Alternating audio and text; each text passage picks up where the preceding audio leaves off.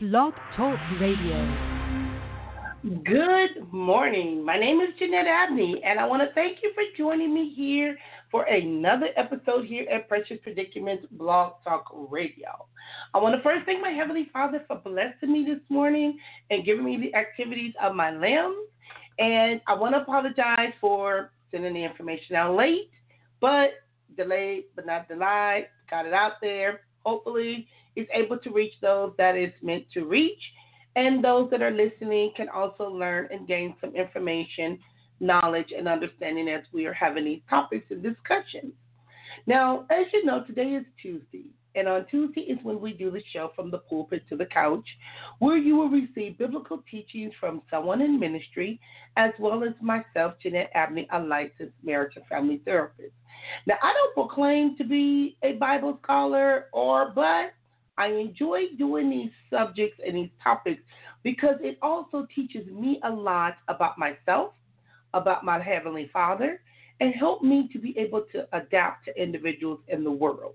Because today we are going through so much, we're seeing so much, things are happening. Now, last week and even the week before, we were supposed to have this topic about the righteous. And I was like, okay, Lord, I'm going to let you use me, let you work through me, but it wasn't time. Then just yesterday, I was watching something on television, and it was related to politics. And the individuals were saying how the righteous, as they were talking about the Republican Party, and I'm not going to tell nobody who to vote for because that's not my place, but I'm going to say use wisdom. And not only consider the presidential part, but let's look at our propositions. Let's look at all of our other things that's also on the ballot in regards to also who we are placing in certain positions. Because even in the Bible, it talks about the government basically being appointed by God. And we know a lot of people in government, and our government in the United States is not appointed by God, but individuals have the same power. Which kind of brings us to the topic as we talk about the righteous and the unrighteous, as well as the self-righteous. So, I'm waiting on Reverend Michael Johnson to give me a call because he's supposed to be my special guest today as we talk about this topic. But I want to say, as a child, I used to hear my elders talking about the righteous not being forsaken or seed beggars bread, and I always stood on Psalms 37. And the wicked will be cast down. But I was kind of confused as a kid because as a kid, I did not have the wisdom, knowledge, and understanding that I have today as an adult. But then when I would hear about the righteous and not knowing what it meant, the problem is just then, like I said the other day, watching television, I heard that man talking about the righteous. And I was like, wait a minute. If I didn't know what it meant, I'm quite sure quite a few other people don't know what that means, which is why we are talking about this. I'm looking at Lady T. She just sent me a text about I'm in Vegas. So Tammy, have fun if you're in Vegas because you can still listen. And that means you left me, but that's okay. But when we talk about that, so today's show is designed to provide a clear meaning of what the Bible says about the righteous and righteousness. So I'm going to have to go off of Facebook Live because I need to call the Reverend because I think, oh, here we go. Okay, like they say, my timing is not his timing. So let me log on Reverend Michael Johnson. Good. Should I still say morning because it's 11:33? How are you doing, Mr. Johnson? I'm doing fine. How are you? I am well. You know what? I got you on. I'm on Facebook Live as well as for the show. And I know that individuals have told me that when I'm doing it on Facebook Live, it sounds kind of scratchy because they can't really hear the show, as they would have to either call in to listen or they can also click on the link to listen. That can also help them to hear what we're saying versus me just having the whole show on Facebook Live. I did the Zoom thing that kind of went well, but I had to learn how Dan was for the YouTube. So Reverend Michael Johnson, tell the listeners who you are and what church you are affiliated with. Well, I'm an associate minister at Greater True Friendship Missionary Baptist Church in Los Angeles. I have been in the ministry for over 30 years. I also have 39 years of counseling been preaching and teaching for a pretty good while now. Mm-hmm. And my whole thing is to bring the gospel, Jesus Christ, to all, given the great commission that the Lord has given us who believe, according to Mark 16:15. Mm-hmm. And you know, this topic has come up before, and it's not our timing, it's God's timing. Because even last week, we were supposed to talk about the righteous, and then I wound up talking about something else. And then the week before that, it was, so it just kept coming up. Now, and I'm finding that today we really, really need to talk about this, because my question was, when we start talking about the righteous, in the Bible, who are they talking about? Because I stand on Psalm 37. I personally believe in God's word, in the Bible, which is the book of instruction before leaving earth. But a lot of times we find that individuals have their own definition, their own perception. They use scriptures out of context. Sometimes we even have, when we listen in the pastors, we wonder who and what are they talking about. So, Reverend, when we talk about the righteous, what does that really mean?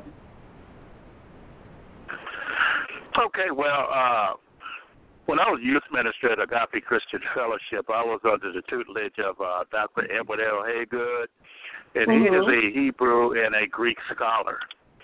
And so he strongly encouraged me to look at the Greek as well as the Hebrew context when you're looking at words and looking at meanings, because a lot of times it's a little bit more stronger and more direct in our understanding of what Scriptures is. Now, when you look at the word righteous in the Greek, it is pronounced dikaios, D-I-K-A-I-O-S. And to be righteous is to simply be in right standing with the Father. But how do we get into the right standing with the Father? Well, in the 3rd chapter of John, it's the Nicodemus came. Everybody knows that story, that Nicodemus came to Jesus at night. How must I be saved? What can I do to be saved? And Jesus, in turn, told him, you must be born again. And so they're having this conversation going back and forth. How can a man go into the woman's womb and be born again? And Jesus was explaining to him, you must be born again by the Spirit that's inside of you. And so in order to get to that point of being righteous, you have to go through Romans, the 10th chapter, the 9th and the 10th verse, where you confess with your mouth and believe in your heart. Then you become born again. Then in 2 Corinthians 5:17, it says that you are a new creature. In Christ Jesus, because you have been born again. And just like we are born in the United States, we are citizens of the United States. In Philippians 3:20, it declares us to be citizens of the kingdom of God, because we have accepted him as our Lord and Savior. And then 2 Corinthians 5:20, it lets us know after we're citizens, we are ambassadors, which means that we are representatives of the kingdom of God. So that's how we get into the righteousness. The first thing you got to do is you have to confess it. And then as the scripture continues to go, we are righteous. Then in the Bible it talks about being justified. Being justified is merely being declared righteous. It's something that Jesus did for us. It's nothing that we could do. Because the scripture clearly says what? There is none righteous, no, not one. We can't do it of our own accord. We have to go through the cross. We have to go through Jesus. And John 14:6 says, I am the way, the truth, and the life. Okay, let me shut up.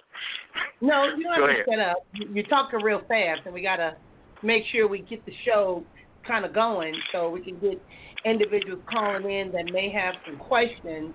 But when we start talking about that, Mike, like I was saying, and you brought up something when you talked about you got to go back to the woman. Just over the weekend, my son was in town, and he was talking about he wanted to be born again. Like he gonna go back and start all over. I'm looking at him like, you don't get away from me. So he ain't gonna have a do-over. So you talking about going back in the woman's womb, you ain't gonna be crawling back up at me. So But when we start talking about that, like I said, sometimes we take things so literally. We take things to the point to where it becomes confusing. And you want to study to show yourself approved, and you also want to make sure that you do ask questions. There's no such thing as a stupid questions because, like I said, some things just don't make no sense sometimes. And even though this topic, was in my spirit and we were supposed to talk about it, and then just last night I was like, oh no. When I heard that man talking and the way he was saying was like, only if you would trump you the righteous. I'm like, wait a minute. You go really confuse people. And my mother used to always say either you can convince them or you can confuse them. And we need to make sure that a lot of individuals are not confused because, when we used to hear that life is short, a lot of times people didn't know what that meant. I went to 2 funerals last week, Mike. I went to a funeral of a woman that was supposed to make it to. I didn't make it to the other one. Let me take that back. One was of a woman that was 80-some years old, and on Saturday I was supposed to go to a funeral of a child. My body would not just let me get up to go to that child's funeral because I probably didn't need to see that image, especially knowing that I had a lot to do. So my lupus flared up, and I was out of commission, so I couldn't do it. But when we start talking about deciding who's righteous and who's unrighteous, who are we to make that determination, Mike? I think that's where I get confused.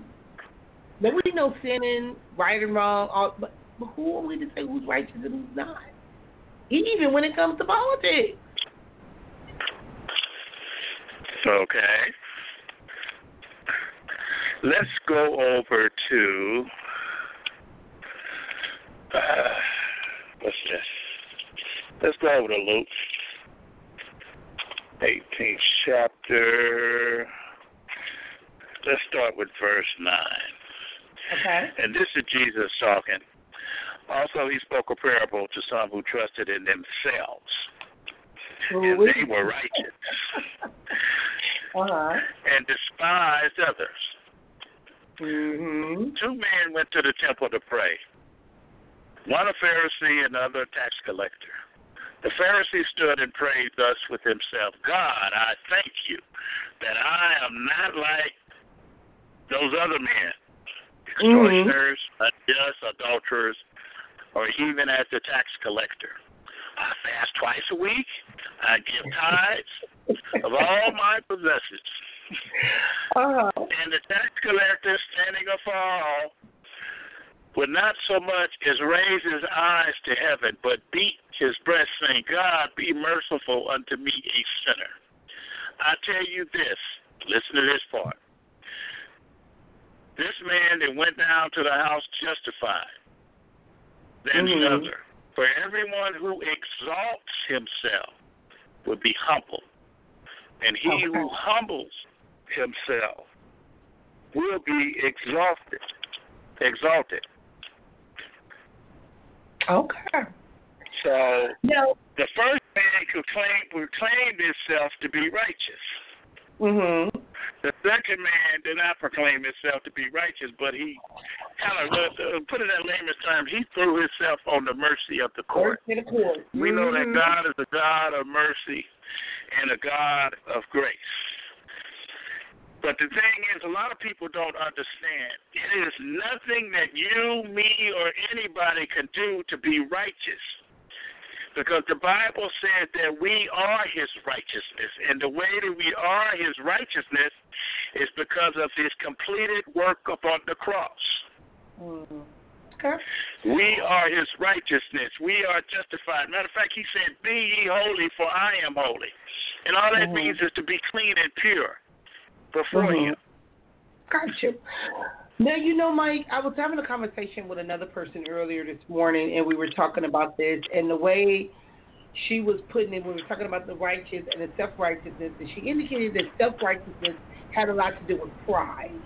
How we, they say a lot of Christians are Bible thumpers or holier than thou, or, they get to pointing the finger like my sin is better than your sin, and I don't do this, and, we get this self-righteousness.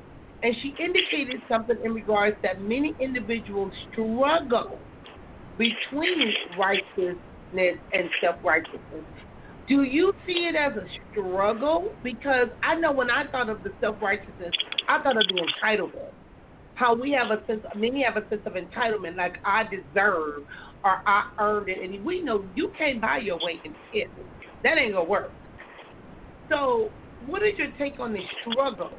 Or do you think that there's a struggle between righteousness and let's go back to that question. When a person talks about righteousness, it's not pride, it's deception.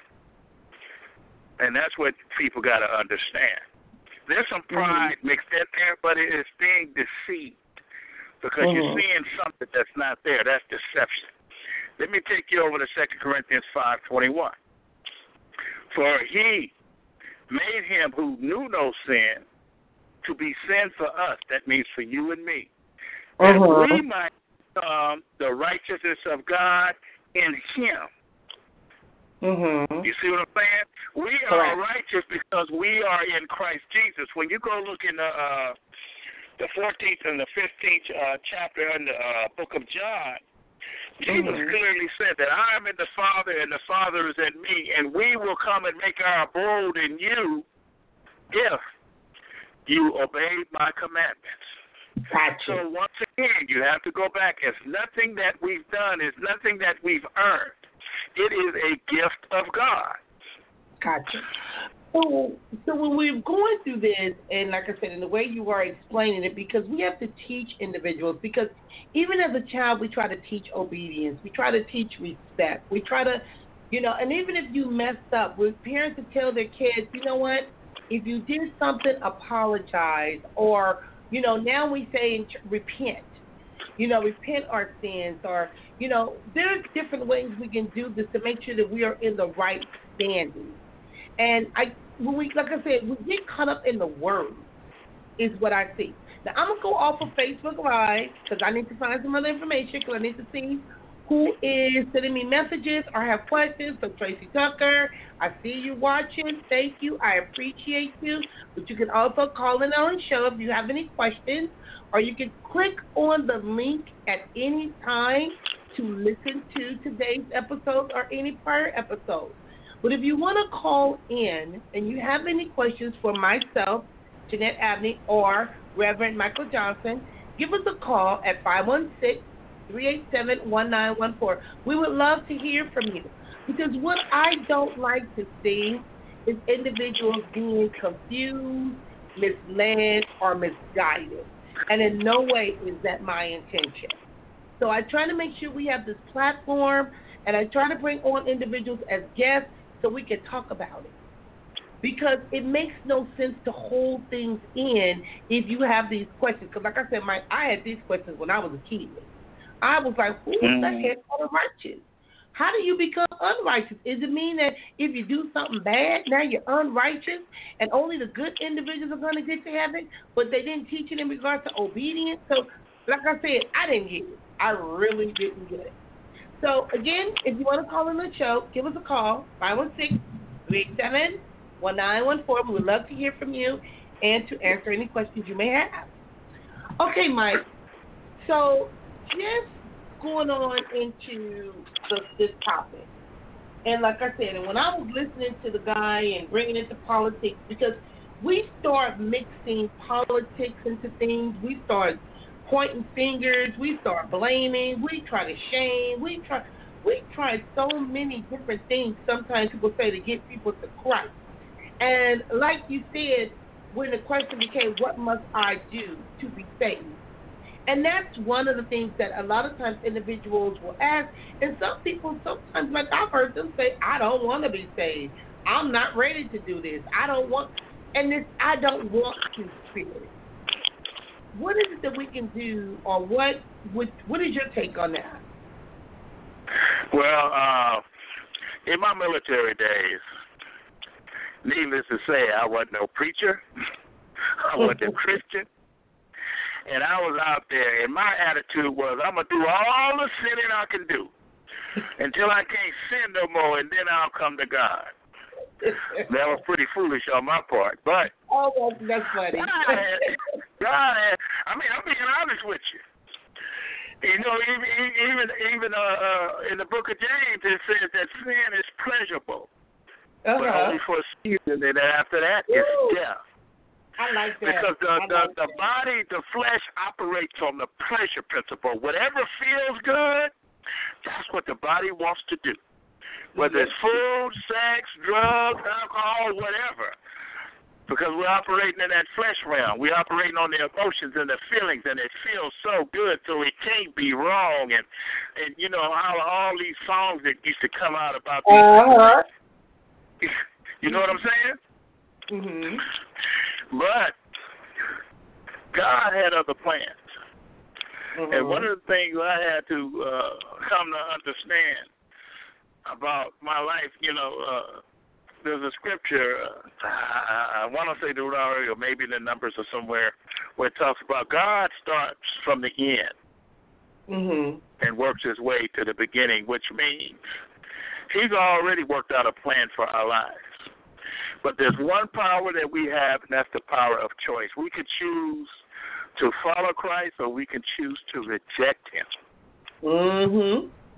And you know, you can't stuff Jesus down somebody's throat and make them receive Christ. Now, when you talk about the intermingling with the politicians and how they're trying to use the Bible, and you have a lot of these evangelical churches that are jumping into the politics and you know, the things especially that's going on today, I have to refer back to Constantine the Great. He was an emperor in Rome, and Christianity was spreading like wildfire. I mean, it was moving, and he couldn't stop it. And in the city where he ruled, there was a lot of idolatry and a lot of paganism. So what he decided to do is to hold this big conference in the city called Nicaea. And so he joined the two together. He joined Christianity and he joined paganism and idolatry together. And it became a farce as far as people receiving the truth. You know, you have Christmas. That came out of paganism. You have Easter. That came out of paganism. Halloween, even New Year's, even the days of the week, you know, Sunday after the sun god and Tuesday after TU, and you go on and on. I mean, we are surrounded by idolatry and paganism. But check this out. Every generation that has been born has always been surrounded by these things. Even the day of Jesus, he was surrounded by these things. But I have a saying, and you heard me say it lots and lots of times, I do not allow outside circumstances to dictate what I have in my head and what I have in my heart, because we're always going to be surrounded by it. Do you really think, let's go back to the Garden of Eden, do you really think that when Adam and Eve ate the fruit off the tree, that was the first time that they saw that tree? That tree had been in the garden, and the Lord gave them the command not to touch it, so they were walking all around the tree, back and forth every day, until someone pointed it out to them and gave them a different take on it. They walked around that thing all the time. Yep. But did you realize that this tree could do this? Never really thought about it, because at first they were just thinking about the command of God. And that's what happens. When you get away from the word of God, you can be deceived. Yep. That is true. And I've heard people use that word, you think you're so self-righteous, you know, all these types of things. But they use it in a bad connotation, and people stay away from it, or they, just like you just said, they really don't understand what that means. And I can't emphasize it more than I can. It's nothing that we have done. Just like I just read in the scripture. Christ became sin for us that we might become the righteousness of God in him. And that's the key thing. In him, inside of him. It's kind of like, the great picture I like to paint is imagine yourself drawing a circle and you're inside of that circle. Once you step outside of that circle, you're stepping out of the providence and the perfect will of God that He has for your life. Mhm. You know, Mike, every time when I'm doing a show, and especially on Tuesday, I start doing a little research, trying to get some information. And I'm not saying everything on the internet is accurate, because you have different denominations, they have different beliefs, they have different perceptions, and they put a collection of things together. Now, this one is coming from crosswalk.com, and it talks about what does it mean to be righteous. And one of the things the writer wrote when it said, when most people think about the word righteousness or righteous, it is often accompanies an image of a surfer guy describing a big wave. Thankfully, that usage of the word has come and gone. But how does the Bible use the word? Righteousness can sometimes be buried in a collection of church words we throw around. So I like to make an attempt to clear the air about what it means to be righteous. And when they go on and they talk about what is righteousness and what does it mean to be righteous. Now I'm going to start with my father, and I'm going to talk about how before he even passed away when he was murdered, he used to always say, I don't want to go to heaven. I don't know nobody up there, because he wasn't trying to live right. He was caught up in sin and flesh because that was his lifestyle. So to change it to him was like you're talking about being in the Garden of Eve, and you're looking at all these trees and it's been there. My father knew it was there, but I can't say prior to his demise or him being murdered that he tried to get it right. I don't know. I only know what he was telling me. Now, when we start talking about this, and I want to say this because this is the way I know he was viewing it when he was talking to me, and righteousness is the perfect holiness of Christ. Now, we know that nobody is perfect, and a lot of times individuals have felt that they've done something that was so bad that they could not be forgiven, and that's not true, because it is an essential attribute to the character of God, quite literally meaning one who is right. Think of it as the polar opposite of sin, and to commit sin is to go against God's design for our life. Therefore, righteousness is only living standard that is acceptable for us to stand before our Father. Because we know, and you talked about it a little bit, Mike, in regards to the wages of sin is death. But in the path of righteousness is life, and in its pathway there is no death, and that's in Proverbs 12:28. Now, when we start talking about that, Mike, when we talk about, whether it's good, whether it's bad, we're trying to let people know that holiness is right. But while those are good and righteous works, the more people read the Bible, the more they learn that a lot of times we had it backwards. Because righteousness actually produced those works, not the other way around. What do you think they mean by that, Mike? I'm not quite getting what you're saying. Talking about, you indicated how we work backwards, or how God works backwards. He works from the end to the beginning. You indicated that. But it indicates that righteousness actually produced those works, not the other way around. Meaning that a lot of times we're looking at the good that people have done, the way that they're living, and the way it indicates here is that they used to think of righteousness had to do with living, or had to do more with behavioral modifications than heart transformation. Because people will act like God knows my heart, but people are watching what you do. Now, the outward appearance of holiness was what mattered to individuals rather than the spirit-filled change.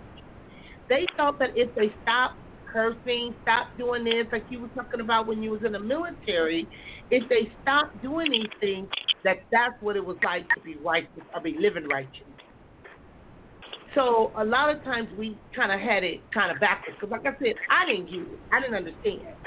Now, when looking at this scripture or looking at this, and it indicates what does the Bible say about us and righteousness? All of us are born into complete bondage to sin, unable to produce any sort of righteousness on our own, which you talked about, and that's in Romans 3:9-12. As a matter of fact, Isaiah says that our attempts to produce righteousness on our own are disgusting in the eyes of God.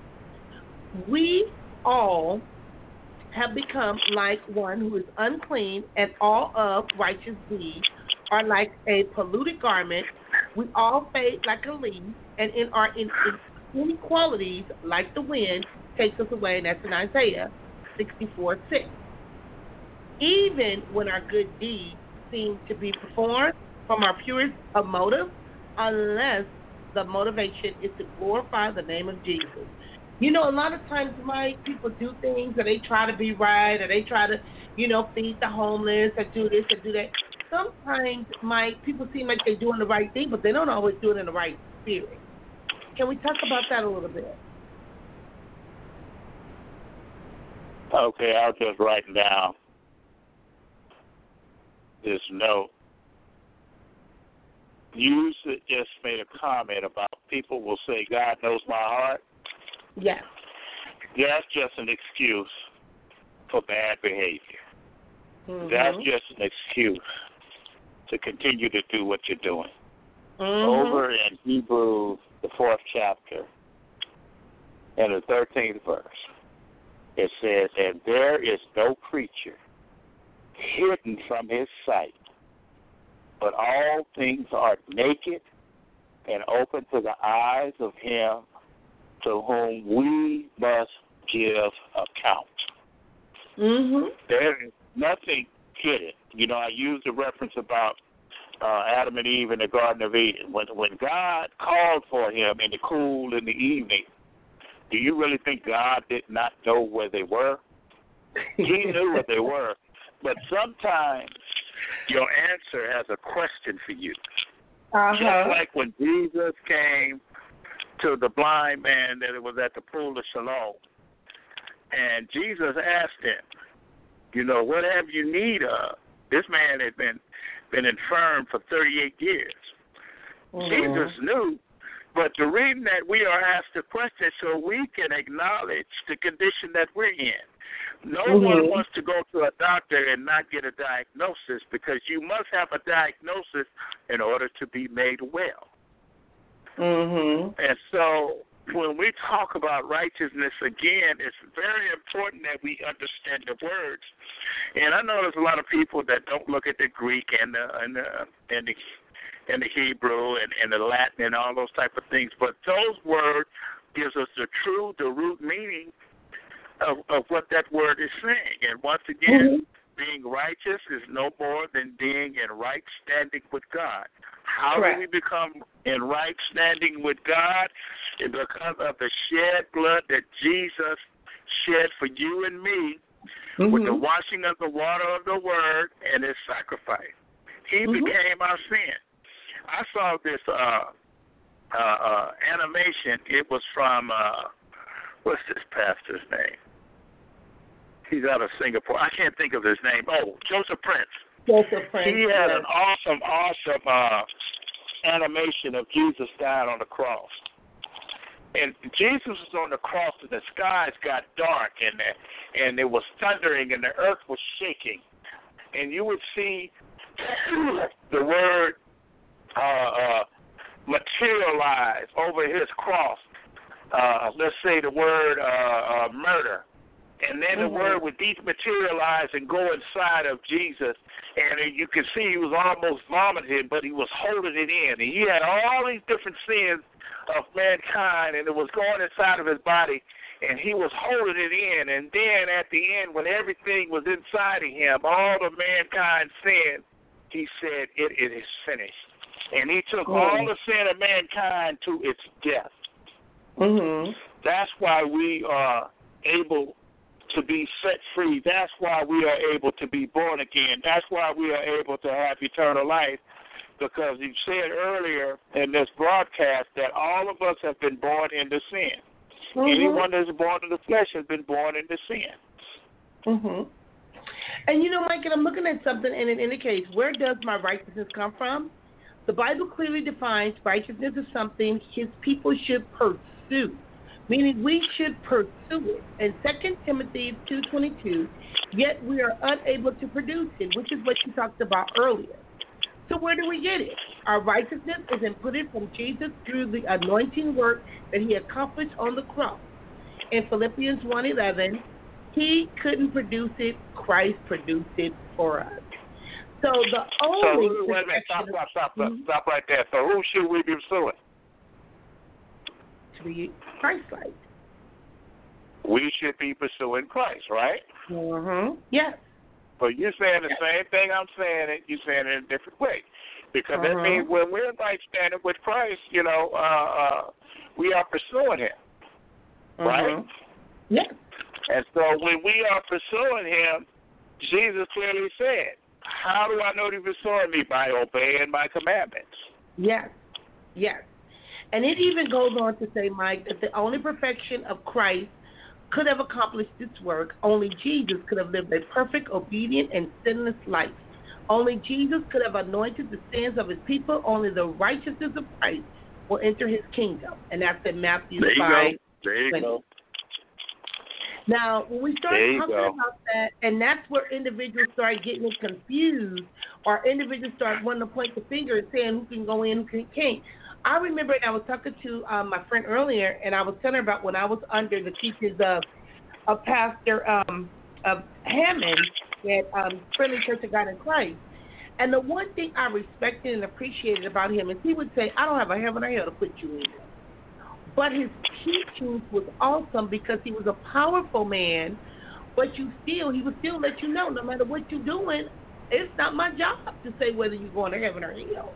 Now, when we start talking about the purpose of the Old Testament law, because in the church today, the Old Testament law gets a bad rap, and early in the people's Christian walk, they just sort of wrote the laws off as something as a much angrier God that had God handed out, as opposed to the grace, because you spoke on that a little bit earlier, given by much happier and merciful God of today. So do you think that, and I want to just say think, because when we look at it, even in the world, we got individuals that have been in church as a child, we got older individuals in church, is it a church thing, is it a people thing, is it a political thing? Because we want to pick and choose who's right, who's wrong. Well, the only thing I have to go by is Scripture. And if we all have the same Holy Spirit, the Bible clearly said that the Spirit will guide us into all truth. Now, last time I checked, there's not going to be in the denomination in heaven. There's not going to be no color lines in heaven. There's not going to be any divisions in heaven. It talks about being on one accord for one goal and one purpose. And the reason that we've had these constant splits within the body of Christ is because we have allowed the enemy to come in and bring these untruths into the body of Christ. It's just like I just mentioned about Constantine, the emperor of Rome. They brought in all these untruths through paganism and idolatry, and as the years went by, it became a part of the church doctrine and the church belief. That's why when you have these people that come knocks on your door and they'll tell you that Christmas is pagan, and you have Christians that will argue them down to the hilt. But the people that knock on your doors are right. You said the people that knock on your door, you're talking about. Let me stop real quick. When you say the people that knock on your door, you're talking about Jehovah's Witness? Yes, ma'am. Okay, so you're just saying people that knock on their doors, so we got to give them their. Well, let them know. I don't like to call out names and stuff like that because it might offend somebody. But since you said it, I'll let you say it. But I'm saying they are right when they talk about paganism and the holidays and things like that, and they have a little bit of truth. Then you have another churches that talks about speaking in tongues, and if you don't speak in tongues, you're not saved. So they picked and chose what they wanted out of scriptures. Then you have another denomination that says you have to look plain and not wear any jewelry and not wear any makeup and all these type of things. And they have a part of truth that they are practicing. But I'm like, when you stand upon the witness stand, what do they say? Do you promise to tell the truth, the whole truth, and nothing but the truth? You got to take this Bible in its entirety, from Genesis to Revelation. You can't pick and choose what you want to go by and throw away the rest. Correct. Like we do with food. When you were saying it, I was thinking about chitlins. You know how you pick this part and you throw that part away and you fry this part, and that's basically what we want to do a lot of times. And it goes back to, like you was indicated, even the prophet Ezekiel says that one day God will give them a new heart and obey in order to obey his law. And I will give them one heart, one spirit, and I will put within them, and I will remove the heart of stone from their flesh and give them a heart of flesh, and they may walk in the statute to keep my rules and obey them, even in Ezekiel 11:19. But in order to obey the law and produce righteousness, they needed a new heart to replace the hearts of stone. They needed a heart that would desire God and delight his law rather than continue in wickedness. And see, that's where we're going to go, like with Psalm 37, talk about the righteous. Yeah, let me read this for you right quick. This is over in Ephesians, the 4th chapter, the 4th verse. There is one body and one spirit, just as you were called in one hope of your calling. One Lord, one faith, one baptism, one God and Father of all, who is above all and through all and in you all. It just should be one. But because of the human frailties and of mankind, that's why we have all these denominations, and that's why we have infighting, amongst all these churches, and that's why, you're looking down one and say the other. Even, me and you talked about your father over years, and one thing I can say, as long as you got a breath in your body before you close your eyes for the final time, if you call upon the Jesus, you can be saved. The shortest prayer in the Bible, remember what Peter, when he was walking on the water? Jesus, save me. That's the shortest prayer in the Bible because he was sinking. And so what's to say where Pops is right now? You know what I'm saying? Well, that's true, but I'm just saying what he told me. That's what he told me. I got you. So, like I said, I don't have a heaven or hell to put nobody in. All I know is even with me, he tried to get it right. Even with me, he would call in on the show. We would laugh, we would talk. But these are just things that he would say to me. And like I said, when the time happened, I don't know. I wasn't there. That's between him and God. Now, to pursue righteousness, we know means to turn away from our natural sinful desires and turn to Christ and his perfect and righteous ways. Through obedience to this command, God is preparing us for an eternal life with him, aligning us with our righteousness through Christ. And then we can rest in the fact that God sovereignly works everything out for the good of his people. So that's the thing, and that's what got me when I was watching television, is when we start talking about for his people, God's people, not politics, not people in certain schools or with educational levels or ethnicity. I had a guy might contact me on Facebook about yesterday's show, and he was talking about voting. Well, you need to talk about the black vote. Not just the black vote, everybody's vote. We can't just say, well, we need to start our own black politics, our own black. But what about everybody else? So we need to do better when it comes to that. But again, it's changing that heart and that mindset. And again, we can rest in the fact that, but also when we're talking about his people, including restoring us through the righteousness of his Son, our righteousness began in Christ and is complete in Christ.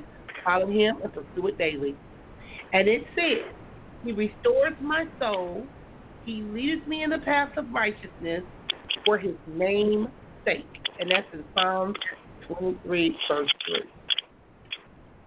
Any question, comments, anything else? Because we can go on and on. I'm trying to look on to my Facebook posting to see if anybody have any questions. Again, if you're out there listening, if you have any questions, you can give us a call at 516-387-1914 because we would love to hear your thoughts. We would love if you know that you are falling short. It's not too late. It's not too late because, like I said, Mike, a lot of times individuals, they get so caught up in what people have said about them, and it's not who people say you are, it's who you answer to. Mhm. Did you have a question? No, I didn't have a question. I'm looking at some other information, and it talks about with righteousness. Righteousness is the chief attribute of God as portrayed by the Hebrew Bible, which we talked about, is chief meaning, concern, ethical conduct. And it's also in Leviticus, Deuteronomy, Psalms, and Proverbs. In the book of Job, the title character is introduced to us, who is perfect in righteousness. So it's all in the Bible, Mike. But again, a lot of times we take it out of Scripture. We take it out of Scripture. And see, that's what the enemy's job is to do. I was talking, as you were talking, I was reminded of Lisa was telling me about a friend of hers. Mm-hmm. And her sister has a severe drug problem. And so she had me call her. And so this woman is a psychologist too, but she was codependent. You know the whole thing. And so I suggested her to go to Al-Anon and all these type of things, and she wants to take the responsibility, of taking care of her sister. And I was breaking it down, explaining it to her this way, that way, and the other. And she just insists on doing what she's doing. And I finally asked her, I said, well, what you been doing? How has that worked for you? And she got quiet. And then she had to come back. She said, well, God helps those who help themselves. I said, that's not in Scripture. I know. I said that was a quote from Benjamin Franklin, who got it from somebody else. She got highly upset with me because I told her it wasn't Scripture. Mm-hmm. Now, later on, she talked to Lisa and said, yeah, I know he's right, but he pissed me off. So, Mike, but the thing is, you didn't throw out the God don't like ugly, that ain't scriptural either? Say what? So you didn't throw out the God don't like ugly, which is not scriptural either? So a lot of times we come up with our own phrases and we make them scripture. We did a show about that several years ago, about phrases in the Bible or phrases that people use that's not scriptural. Mm-hmm. And the thing about it, Scripture says, give no place to the devil, because once you allow even a little thing like that, which the Scripture says the little foxes is the one that spoils the whole vine. You have a little lie here and you have a little lie there. Next thing you know, it has accumulated. Mm-hmm. And now you have been deceived and you're going in the wrong direction. Correct. And it's not being, people say, well, you're a Bible thumper. No, I'm not a Bible thumper. But if you want to call me that, that's fine, but I'm sticking to the Scripture. Do not deviate from the plan. Correct. Do not deviate from the Word, because as soon as you do, you're in trouble. Yep. Can light and darkness occupy the same space at the same time? No man can serve two masters, as the Scripture talks about, because you'll love one and hate the other. Mm-hmm. You have to make a decision of who you're going to follow. That's true. And I've talked with Jehovah's Witnesses. I've talked with Muslims. I've talked with Mormons. I talk with the gamut of people. And when we sit down and go through the Scriptures, because a lot of times when you talk with certain denominations, they already have a script written out, and they're not allowed to deviate. And if they do deviate, they're lost. Mhm. That's why Delano used to call me when I was in church. He would say, when the pastor is preaching, open up your Bible and make sure that they stay on topic based on the Scripture. You better. You better. because they start telling the stories like us doing our counseling groups when we was doing the drug and alcohol group. We start off on topic. By the next thing you know, I'm talking about my son. I'm talking about people in Compton. I'm talking, and it ain't got nothing to do with the material. But we do that. It's natural. We'll do it. Now, I'm looking at something like it says, can a righteous man sin? And this is what it says. If a righteous man turn from his righteousness and commit sin, he will die for it, because the sin he has committed, he will die.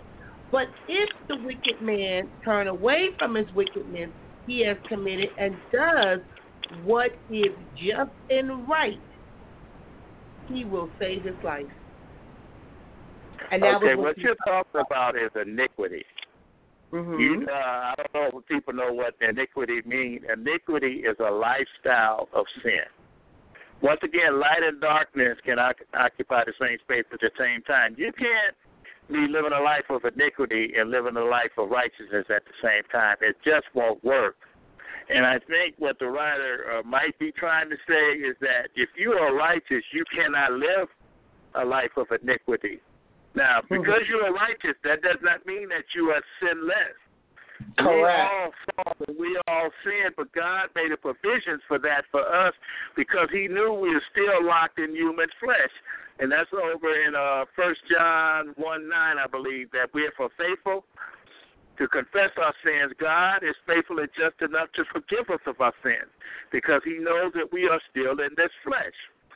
I remember, I'm going to tell on myself just a little bit. And I had a delivery because I'm on oxygen. It's not all the time, but I do need to have it from now and then. And my regular driver wasn't here to deliver, and so I order ahead of time the things that I need. And the lady got the order wrong, and she come telling me, "Well, you didn't say this and you didn't say that." And so the substitute driver was here. And I demanded to talk with supervisors and all that kind of stuff. And then when we hung up the phone, he left me what he had because I had to take something. While he was still in the apartment, I said, "This woman is an a-hole." And after the guy left, Jeanette, the Lord spanked my behind. Oh, my God. I mean, he spanked me good. And so then the Lord going to go for even further. He said, "Mike, what if you was in the pulpit preaching and this same young man walked in the doors and saw you there?" Jeanette, I felt like an inchworm. You know that? Now, just because I preach and teach don't mean I'm always right. And you know me, I'm the first one. I'm going to tell on myself because of the goodness and the grace and the mercy of God. But I had to repent, and I had to go before the Lord and ask for forgiveness for saying what I said. And then the woman called one day, and I had an opportunity to apologize to her, and she apologized to me. Mm-hmm. Well, because so God was able to make it right. Yes, because sometimes we have other things going on. And you know what? And that's where I think a lot of times individuals get confused when they start looking at individuals where you holier than thou, or you walking around looking like you Christ's cousin. But the word righteous is written at least 558 times in the Bible, so that we can see it is an extremely important matter. If we've gathered together, there's 29 Bible verses about righteousness to give us a bit of a glimpse into God's topic through what they did. And one of the things they said, righteousness is something God wants from us. Now, what they did was they put some Bible verses together, Mike, which was real interesting, and I don't have time to go through all of them. And one of the things it indicates is, he has shown you, oh man, what is good and what does the Lord require of you. But to do justly, to love mercy, and to walk humbly with your God, and that's in Malachi 6:8. Now you see how we go back to the love, the mercy, the humbleness. That should be the right thing to do. But we want to cuss people out, go off, beat them up, you know. Then we got to repent, apologize because you're feeling bad. So, what is your take on that, Mike, when it talks about in Malachi 6:8 that the Lord requires us, but we to do justly, to love, mercy, and to walk humbly with your God? How do you walk humbly with God? When you walk humbly, it's simply walking in submission to Him. It's bowing down, saying that you're right and I agree with you. You know, the scripture says, can two walk together and not agree?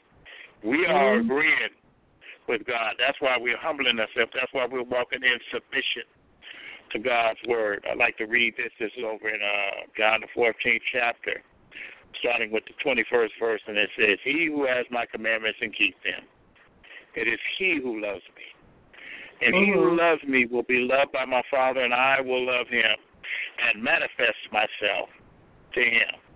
In verse 23, it says, Jesus answered and said to him, if anyone loves me, he will keep my word.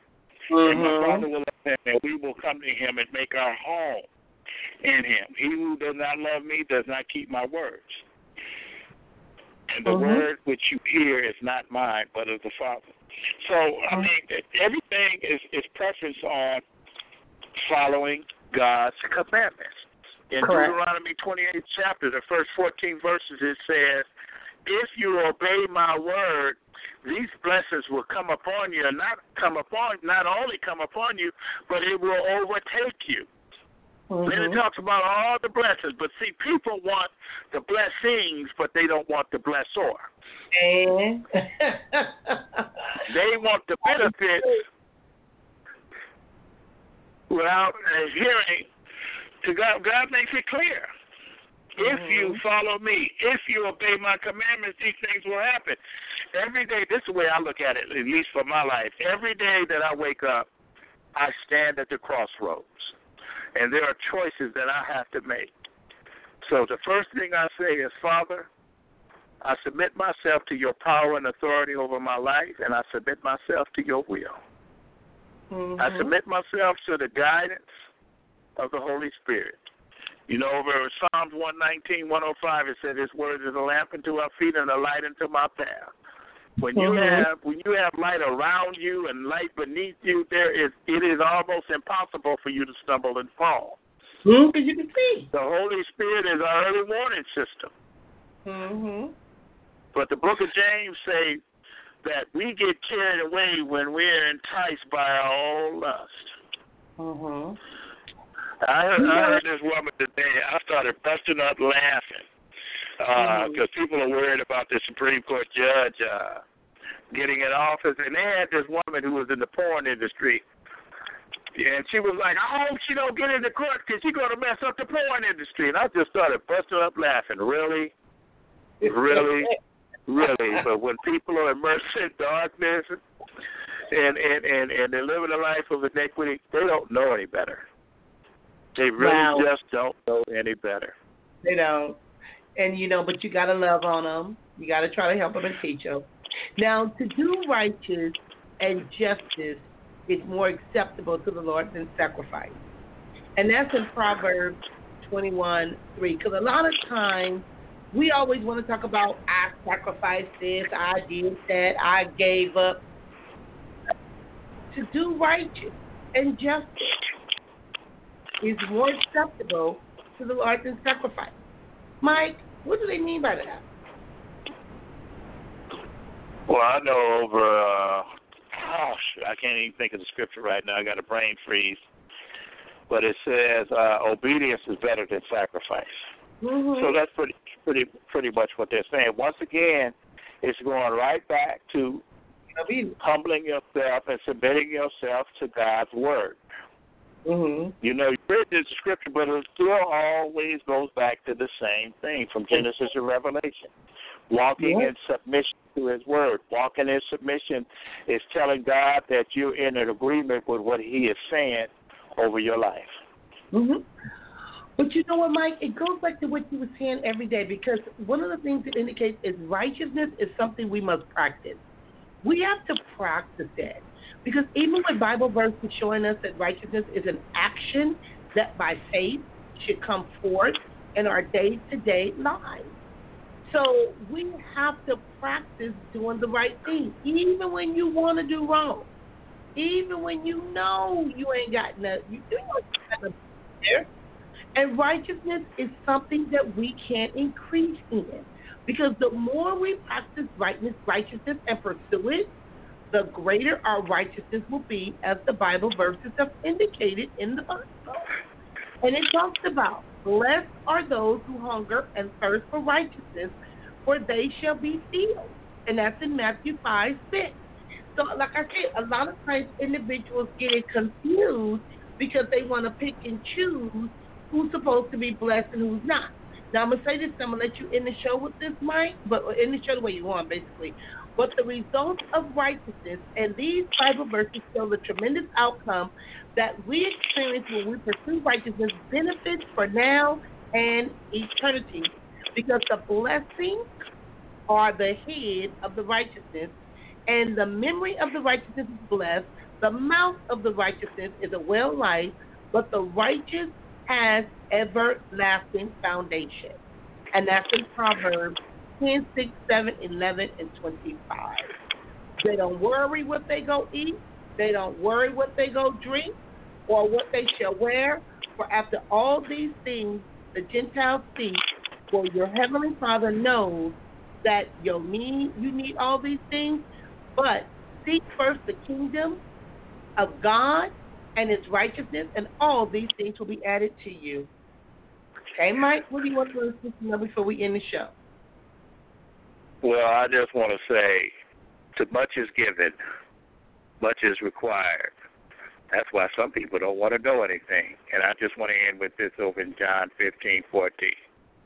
You are my friend if you do whatever I command you.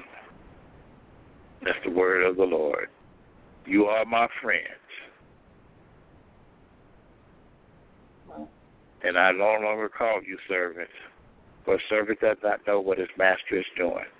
But I've called you friends, for all things that I heard from my Father, I have made known to you. Jesus calls us friends, because you got to remember that before we accepted Jesus Christ as our Lord and Savior, we were enemies of Christ. We were enemies of God. But now, if you accepted Jesus Christ as your Lord and Savior, He now calls us friends. I just wanted to end with that.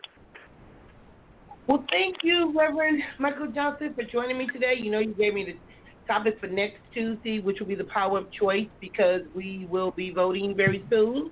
I like the fact that many individuals are already out there voting. They're voting early. They're in these long, long lines. You know, I'm seeing it on the news, whether it's raining, whether it's hot, whether it's, you know, we all bear a responsibility. But we do have a choice. And we have to make wise decisions. So we can talk about that next Tuesday here at Precious Predicaments Blog Talk Radio. We're going to be talking about the power of choice. Thank you for joining, Mike, and thank you, listeners, and continue to have a blessed day. Bye-bye. All right. You have a super base as well. Take care. Bye-bye.